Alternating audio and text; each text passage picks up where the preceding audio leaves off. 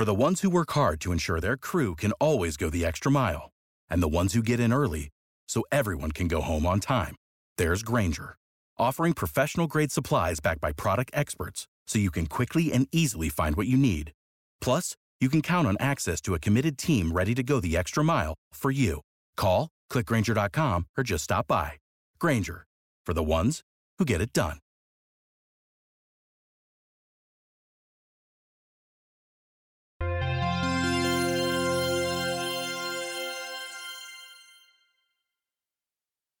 When Daniel Danger was growing up in the early 1990s, he had a number of run-ins with this one particular dog. It was just this weird presence. You know, this weird, grumpy, old cartoon dog. I'm McGruff, the crime dog. McGruff was a trench coat-wearing bloodhound with a hangdog demeanor who dispensed advice about crime prevention, personal safety, guns, and drugs. Oh, you don't know me, see. It's my job to teach you to protect yourselves. Make it your job to learn.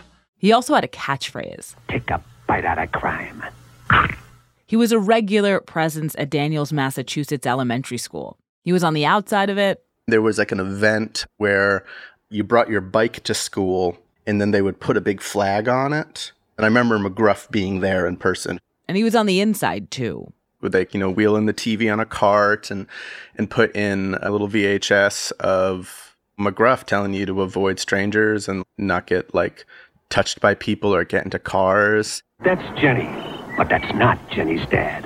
Basically telling you, you're going to get kidnapped, which is a dark thing to tell a fifth grader. If she gets into that car, that may be the last time you'll see Jenny.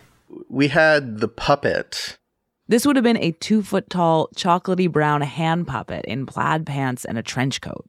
There was a cassette tape that the teacher put in, and then they would mimic along with the puppet, and they'd teach you, don't do drugs, don't bully, blah, blah, blah. Hello, everybody. McGruff here. I just want to remind you that we all have a job to do.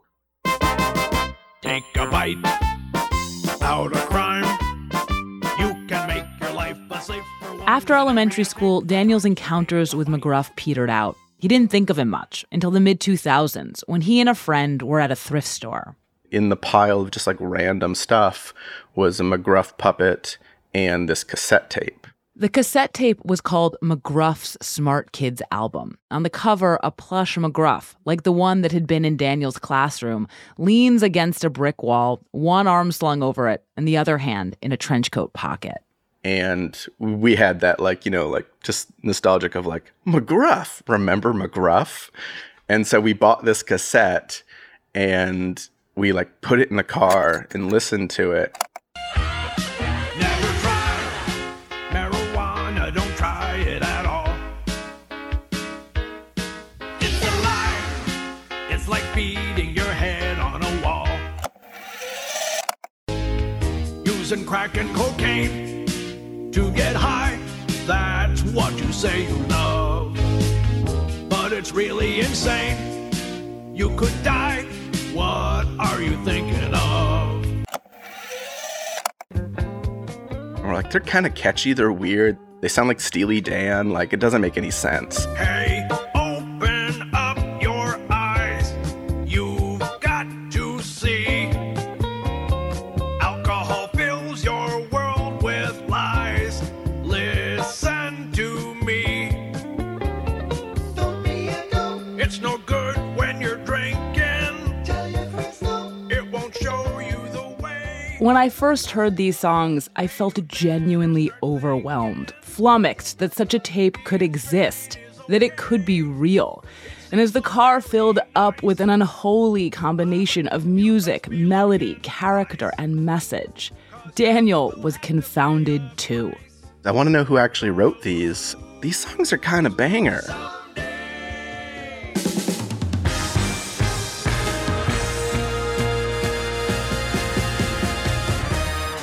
This is Decoder Ring. I'm Willa Paskin. McGruff the crime dog arrived on the scene at the dawn of the 1980s, just as a fire hose of public service announcements, particularly about drugs, was about to flood over the youth of America, inundating them in messages about what to do, think, fear, and say no to. Over the next 2 episodes, we're going to be looking at PSAs, their efficacy, and strange afterlife through the story of one trench coat-wearing spokesdog and his bizarre yet catchy anti-drug anthems. It's a tale that involves, in just this first episode, a so-called war, the Department of Justice, a first lady on a mission, celebrity sing-alongs, Sunday school puppets, and the messages people think will work on kids. So today on Decodering, the first episode in a 2-parter about one very special message. How did McGruff and his Smart Kids album come to exist?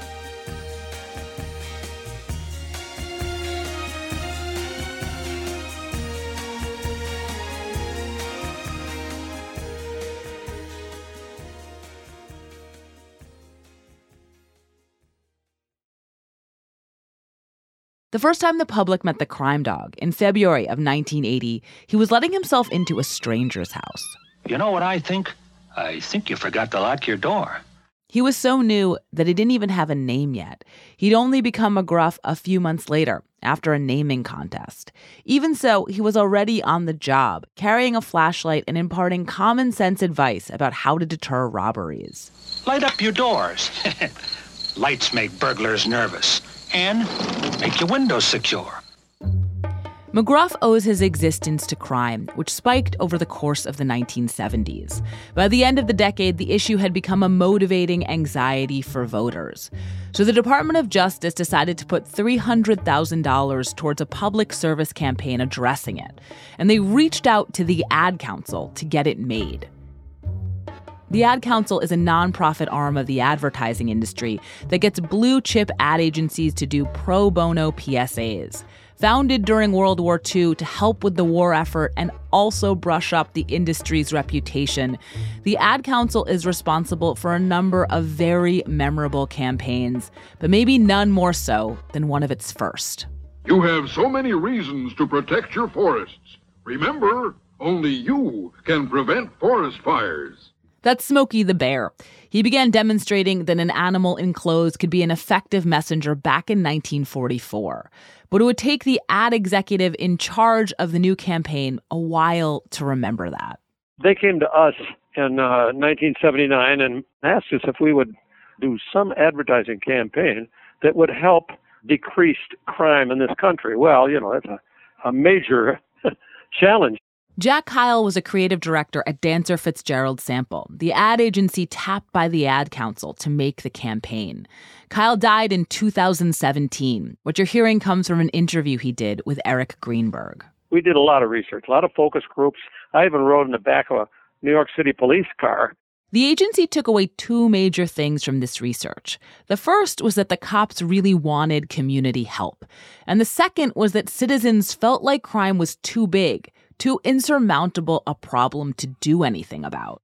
We came up with a strategy to try and convince people there were little things that they could do to help make their lives safer and help decrease crime, even if only in a neighborhood. But even with a strategy, a clear idea of what the campaign should communicate, they didn't have a clear idea of what the ads should be. Just a very fast approaching deadline. Days before Jack had to pitch something, a cross-country flight he was on made an emergency stopover in Kansas City. So there we were in the middle of the Kansas City airport at 2 a.m. And I suddenly thought, let me just sit and think and think and think and doodle and see if I can create something. And I thought, maybe we need a cartoon of Smokey Bear. Smokey Bear was very, very good. Maybe an animal, another animal would be good. And I thought, we'll have a lion and then, a roar at crime, or an elephant, stomp on crime. None of those are any good. So I sat back and went back to the strategy. And we were asking the people actually to snippet crime. And at that point, sitting there at the thing, I said, snippet crime, bite at crime. And I rose right up in my chair. And I think I yelled it in the airport, take a bite out of crime. Wow. The whole thing came to Jack all at once. The character would be a dog. He'd be animated. Everything else would be real. In the TV ads, he'd walk into a crime in progress and talk directly to the audience. There was just one wrinkle. In Jack's sketches, the dog looked like a mangier Snoopy. When he got back to the agency and pitched his team on the concept, they loved everything about it, but the dog. You got to have somebody with authority. I said, all right, wise guys, we got 12 hours. I want to see some dogs. Jack assigned 5 teams to come up with something better. Well, the contest was fantastic within the agency. Everybody was just competing with everybody at all hours. Sherry Nemmers is an advertising executive who would go on to create the Charmin Bear. But back then, she was a 21-year-old copywriter. I'm sorry to tell you, the other word they used at the time was gangbang. We had a gangbang on it. When the teams came back, we got a lot of dogs. There was a cute little dog named Spot the Wonder Dog. They had a bulldog, J. Edgar dog, but would not go because part of this campaign was being funded by the Justice Department, and J. Edgar Hoover at that time was head of the Justice Department. Another was Sarge. He was a German Shepherd. So suddenly in came a copywriter, Sherry Nemmers, and an art director, Ray Cravassi. And they just unveiled this dog, this hound dog with a deep-set eyes, in a trench coat, hands in his pocket, looking with a long nose. They said, this is the dog that we like because he epitomizes all of the private eyes, the investigators we'd seen over time in the movies, and they're listened to and they're wise. Jack, he just jumped out of his chair and he just, that's it. He said, that's it. The first version of the crime dog smoked a cigar, which he would lose, and sounded an awful lot like Columbo, the homicide detective played by Peter Falk in the hit 1970s series of the same name. One more thing, sir, I almost forgot. How much time elapsed between the exchange of shots and your getting to the phone booth to call the police? In fact, after Jack and Sherry successfully pitched the crime dog to the Ad Council and the Department of Justice, they batted around the idea of trying to get Peter Falk for the voice. But for Sherry Nemmers, who would be the point person on the campaign for over a decade, the crime dog had always sounded like someone else, too. We were creating a dog that had an amazing resemblance to 2 people. One was Columbo, and the other was Jack, and Columbo was the one everybody would know, but Jack was the one that we would know. Before becoming an accomplished ad man, Kyle had done some radio voice work as a kid in Rochester, survived 50 bomber missions during World War II, and then tried to make it as an actor. In his spare time, he sang with a jazz band called the Smugtown Stompers. He was the perfect voice for McGruff. All crime needs is a chance. Don't give it the chance. McGruff and the Take a Bite Out of Crime campaign began to roll out in 1980, appearing on posters and billboards and in magazines, newspapers, and radio and TV spots. The first 3 TV ads, in keeping with the original strategy, are very concrete. Keep your lights on, have someone pick up your mail, and join the neighborhood watch. Hey, McGruff here. See that guy? He's stealing that bike. As McGruff is talking, the camera shows a young white man putting a bike in a van. Now, see that lady?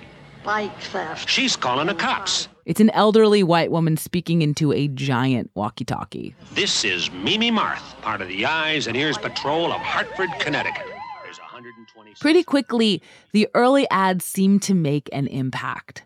But what does it mean for a PSA to make an impact? What does it mean for a PSA to work? So PSAs are a pretty straightforward proposition.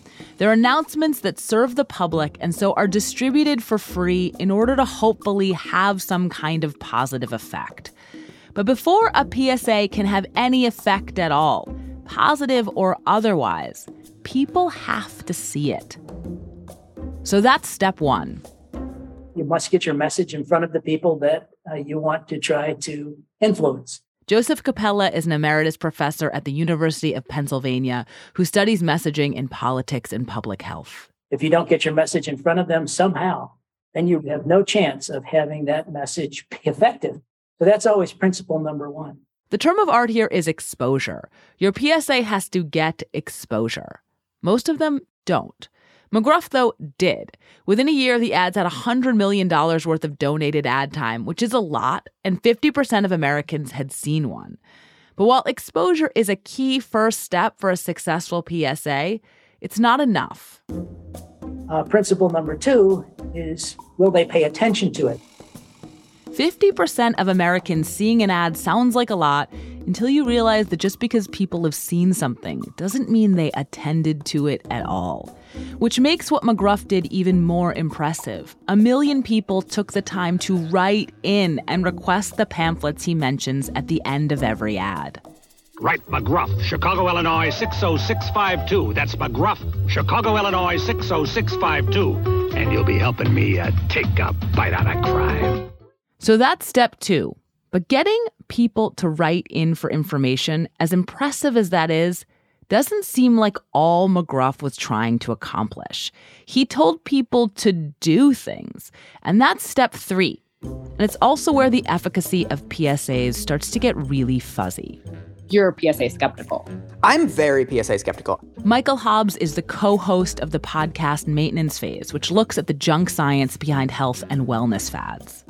Oftentimes, the evidence that they use to show that it worked is things like, 70% of respondents remember seeing the billboards. These things that are like input measures, that's not, as a society, what we're actually going for. The purpose of the billboards is to get people not to smoke weed. Michael is getting at the fine distinction between steps 2 and 3, between what is known as an awareness or exposure campaign and a behavior campaign. Some PSAs are just awareness campaigns. A good example is early HIV PSAs, which were built to make viewers aware that HIV was a disease and of how it could be transmitted. How much do you know about AIDS? Looks like we have a couple of things to talk about, huh? But other PSAs are behavior campaigns. They're raising awareness, but they are also either explicitly or implicitly promoting an action. Wear your seatbelt. Stop littering, quit smoking, or in McGruff's case. While you're gone, have a neighbor keep an eye on your house. Pick up your mail, keep the place looking lived in, and use a timer to turn lights on and off. But getting people to change their behavior is hard. And even if they do change their behavior, it can be hard to suss out exactly why. Was it the PSA or a whole constellation of messaging and media stories, education and interactions? It's easier and often faster to measure exposure.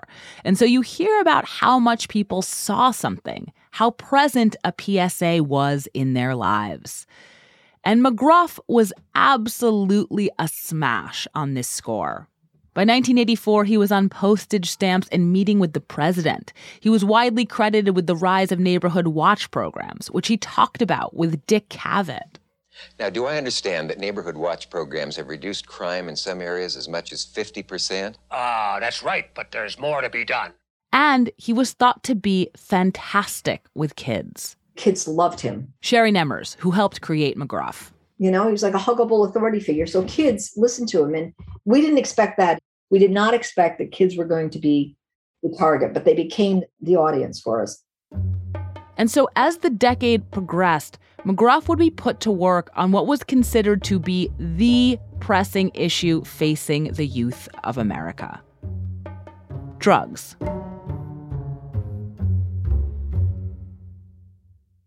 Apple Card is the perfect cashback rewards credit card. You earn up to 3% daily cash on every purchase every day. That's 3% on your favorite products at Apple, 2% on all other Apple Card with Apple Pay purchases, and 1% on anything you buy with your titanium Apple Card or virtual card number. Visit apple.co/card calculator to see how much you can earn. Apple Card issued by Goldman Sachs Bank USA, Salt Lake City branch. Subject to credit approval. Terms apply. Thank you for listening to Decoder Ring, Slate's podcast about cracking cultural mysteries. You can hear new stories ad-free every week on Amazon Music, where you can find Decoder Ring and all your Slate favorites without the ads.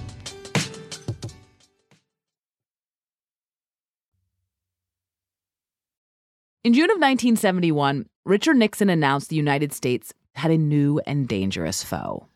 America's public enemy number one in the United States is drug abuse. In order to fight and defeat this enemy, it is necessary to wage a new all-out offensive. The press began referring to this offensive as the war on drugs, but in this early phase, it wasn't as aggressive as it would become. Nixon put most of the resources of the federal government in treatment and rehabilitation. David Farber is an historian at the University of Kansas and the editor of The War on Drugs, a history. It wasn't like Nixon was saying, lock them all up, put them away forever. That would be our friend President Reagan who did that. In the late 1970s, as drug use and violent crime was spiking, Ronald Reagan swept into office promising the electorate a much more punitive approach. It's time for honest talk. All too often, repeat offenders, habitual law breakers, career criminals, call them what you will, are robbing, raping, and beating with impunity, and as I said, quite literally, getting away with murder. At the federal, state, and municipal levels, incarceration rates for drug crimes began to rise dramatically, skyrocketing as the crack epidemic began. And they would remain at extraordinarily high levels for decades. Millions of Americans were sent to prison on nonviolent drug charges, a hugely disproportionate percentage of them men of color, and black men in particular. And as prisons began to fill, the soft power side of the war on drugs was ramping up as well. How many of you have heard about the drug problem in our schools? That's First Lady Nancy Reagan in a 1983 episode of the hit sitcom Different Strokes. How do you feel about drugs? Well, I think drugs are disgusting and I'd never take them. My name is Lisa and I'm a Republican.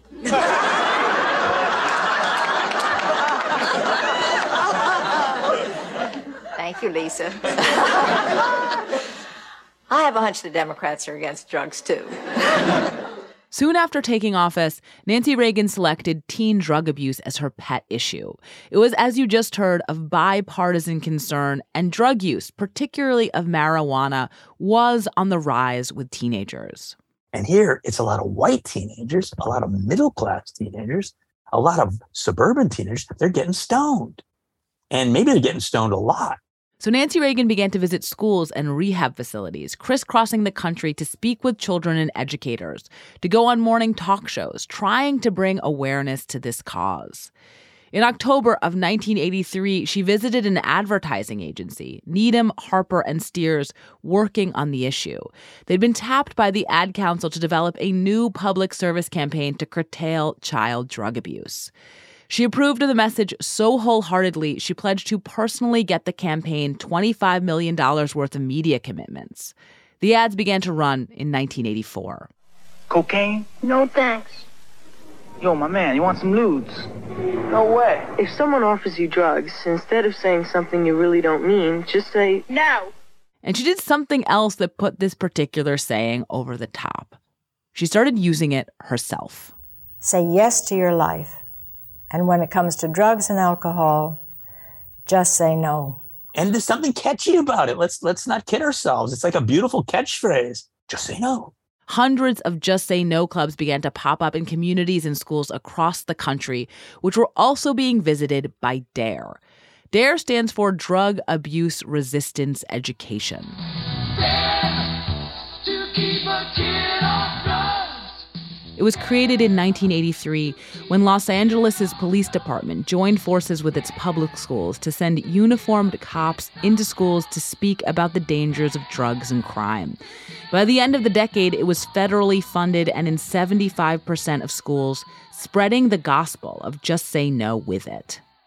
Child drug abuse and prevention became the cause du jour, the issue, with politicians, public figures, business leaders, law enforcement, educators, and celebrities eagerly speaking up to support it. Anti-drug messaging flourished. This song and music video from 1985 featured Whitney Houston, LaToya Jackson, Arnold Schwarzenegger, David Hasselhoff, and the First Lady herself. Celebrities did solo PSAs, too. I just want to shake some sense into you kids that are using drugs and thinking about using it. So remember, don't, or else. That's Mr. T. And sitcoms like Punky Brewster spread the message, too. Then you gonna party with us? No. In 1986, against the backdrop of the rising crack epidemic, Reagan signed the Anti-Drug Abuse Act. It earmarked $1.7 billion additional dollars for the war on drugs and established new mandatory minimum prison sentences. Reagan also signed a proclamation declaring the first official Just Say No to Drugs week. And it's in this environment that McGruff the crime dog decided to lend his voice to the cause. Thanks in part to some Christian puppet masters on the West Coast. Users are losers, and losers are users. So don't use drugs. Don't use drugs. Nice going. Now teach it to your mom and dad and brothers and sisters and friends. This episode is brought to you by Progressive Insurance. Hey, listeners, whether you love true crime or comedies, celebrity interviews, news, or even motivational speakers, you call the shots on what's in your podcast queue, right? And guess what? Now you can call the shots on your auto insurance, too. Enter the Name Your Price tool from Progressive. The Name Your Price tool puts you in charge of your auto insurance by working just the way it sounds. You tell Progressive how much you want to pay for car insurance. Then they'll show you a variety of coverages that fit within your budget, giving you options. Now, that's something you'll want to press play on. It's easy to start a quote, and you'll be able to choose the best option for you fast. It's just one of the many ways you can save with Progressive Insurance. Quote today at Progressive.com to try the Name Your Price tool for yourself and join over 28 million drivers who trust Progressive. Progressive Casualty Insurance Company and Affiliates. Price and coverage match limited by state law. Lucky Land Casino, asking people, what's the weirdest place you've gotten lucky? Lucky? In line at the deli, I guess? Aha, in my dentist's office. More than once, actually. Do I have to say? Yes, you do. In the car before my kids' PTA meeting. Really? Yes. Excuse me, what's the weirdest place you've gotten lucky? I never win and tell. Well, there you have it. You can get lucky anywhere, playing at LuckyLandSlots.com. Play for free right now. Are you feeling lucky? No purchase necessary. Void where prohibited by law. 18+. Terms and conditions apply. See website for details. McGruff's Smart Kids album, which we played at the top of this episode, was released in 1986. But its origins stretch back to November of 1969, when a new kind of kids' television program premiered on PBS. An educational one. Sunny day, sleeping up, clouds away. Sesame Street reimagined what children's TV could be and what it could do. And it also made puppets like Oscar the Grouch, Bert and Ernie, and Kermit the Frog seem like a hip and effective way to reach kids. We saw what Jim Henson was doing. We thought, well, let's just design some puppets for churches. That's kind of how the company began. That's Mike Hawes. In the early 1970s, his father, Bill Hawes, a music and education minister in Southern California, founded a company called Puppet Productions. Bill died in 2020, but for years he oversaw the company, which made colorful felt puppets like Mr. Quimper, a puppet Mike designed for a show he developed called Quimper's Corner. Evening, ladies, evening, gents. Welcome to the show. I'd like to introduce myself. Name's Quimper, don't you know? He worked in a soda shop, and he was also a Sunday school teacher. And so the kids would come in, and he would order ice cream and shake. And they would have issues that would come up in life. I work inside my soda shop from 9 to 5 each day. I talk with all my little friends when they come in from play. That he would kind of give them kind of a Bible lesson on, how to deal with that issue. Glad to be where God has led, and here I'd like to say I'm glad to be here today. Characters like Mr. Quimper encouraged good Christian values, but they were also the tip of the spear for an elaborate business that involved the company leading seminars in churches, where they would train youth group members in puppetry so that those groups could then buy puppets and shows like Quimper's Corner from the company. The shows, which included music, skits, and dialogue, were all made and recorded at Puppet headquarters and then sent out to customers. It was a cassette tape with the music and character voices and all that pre-done. And then they could just play the tape and lip sync to the audio. Mike wrote and produced almost all of the music for these cassettes. Handling a lot of the lyrics was a man named Rob Nelson, who'd started with the company as a puppeteer on a show called Alcohol on Trial.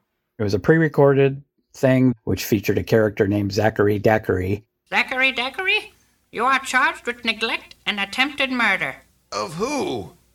Of yourself. Zachary Daiquiri is a lumberjack-looking puppet with a bushy red mustache and flannel shirt. 4 of his body parts told him what happened when he overconsumed alcohol. My job is to pump Zach's blood to all the parts of his body.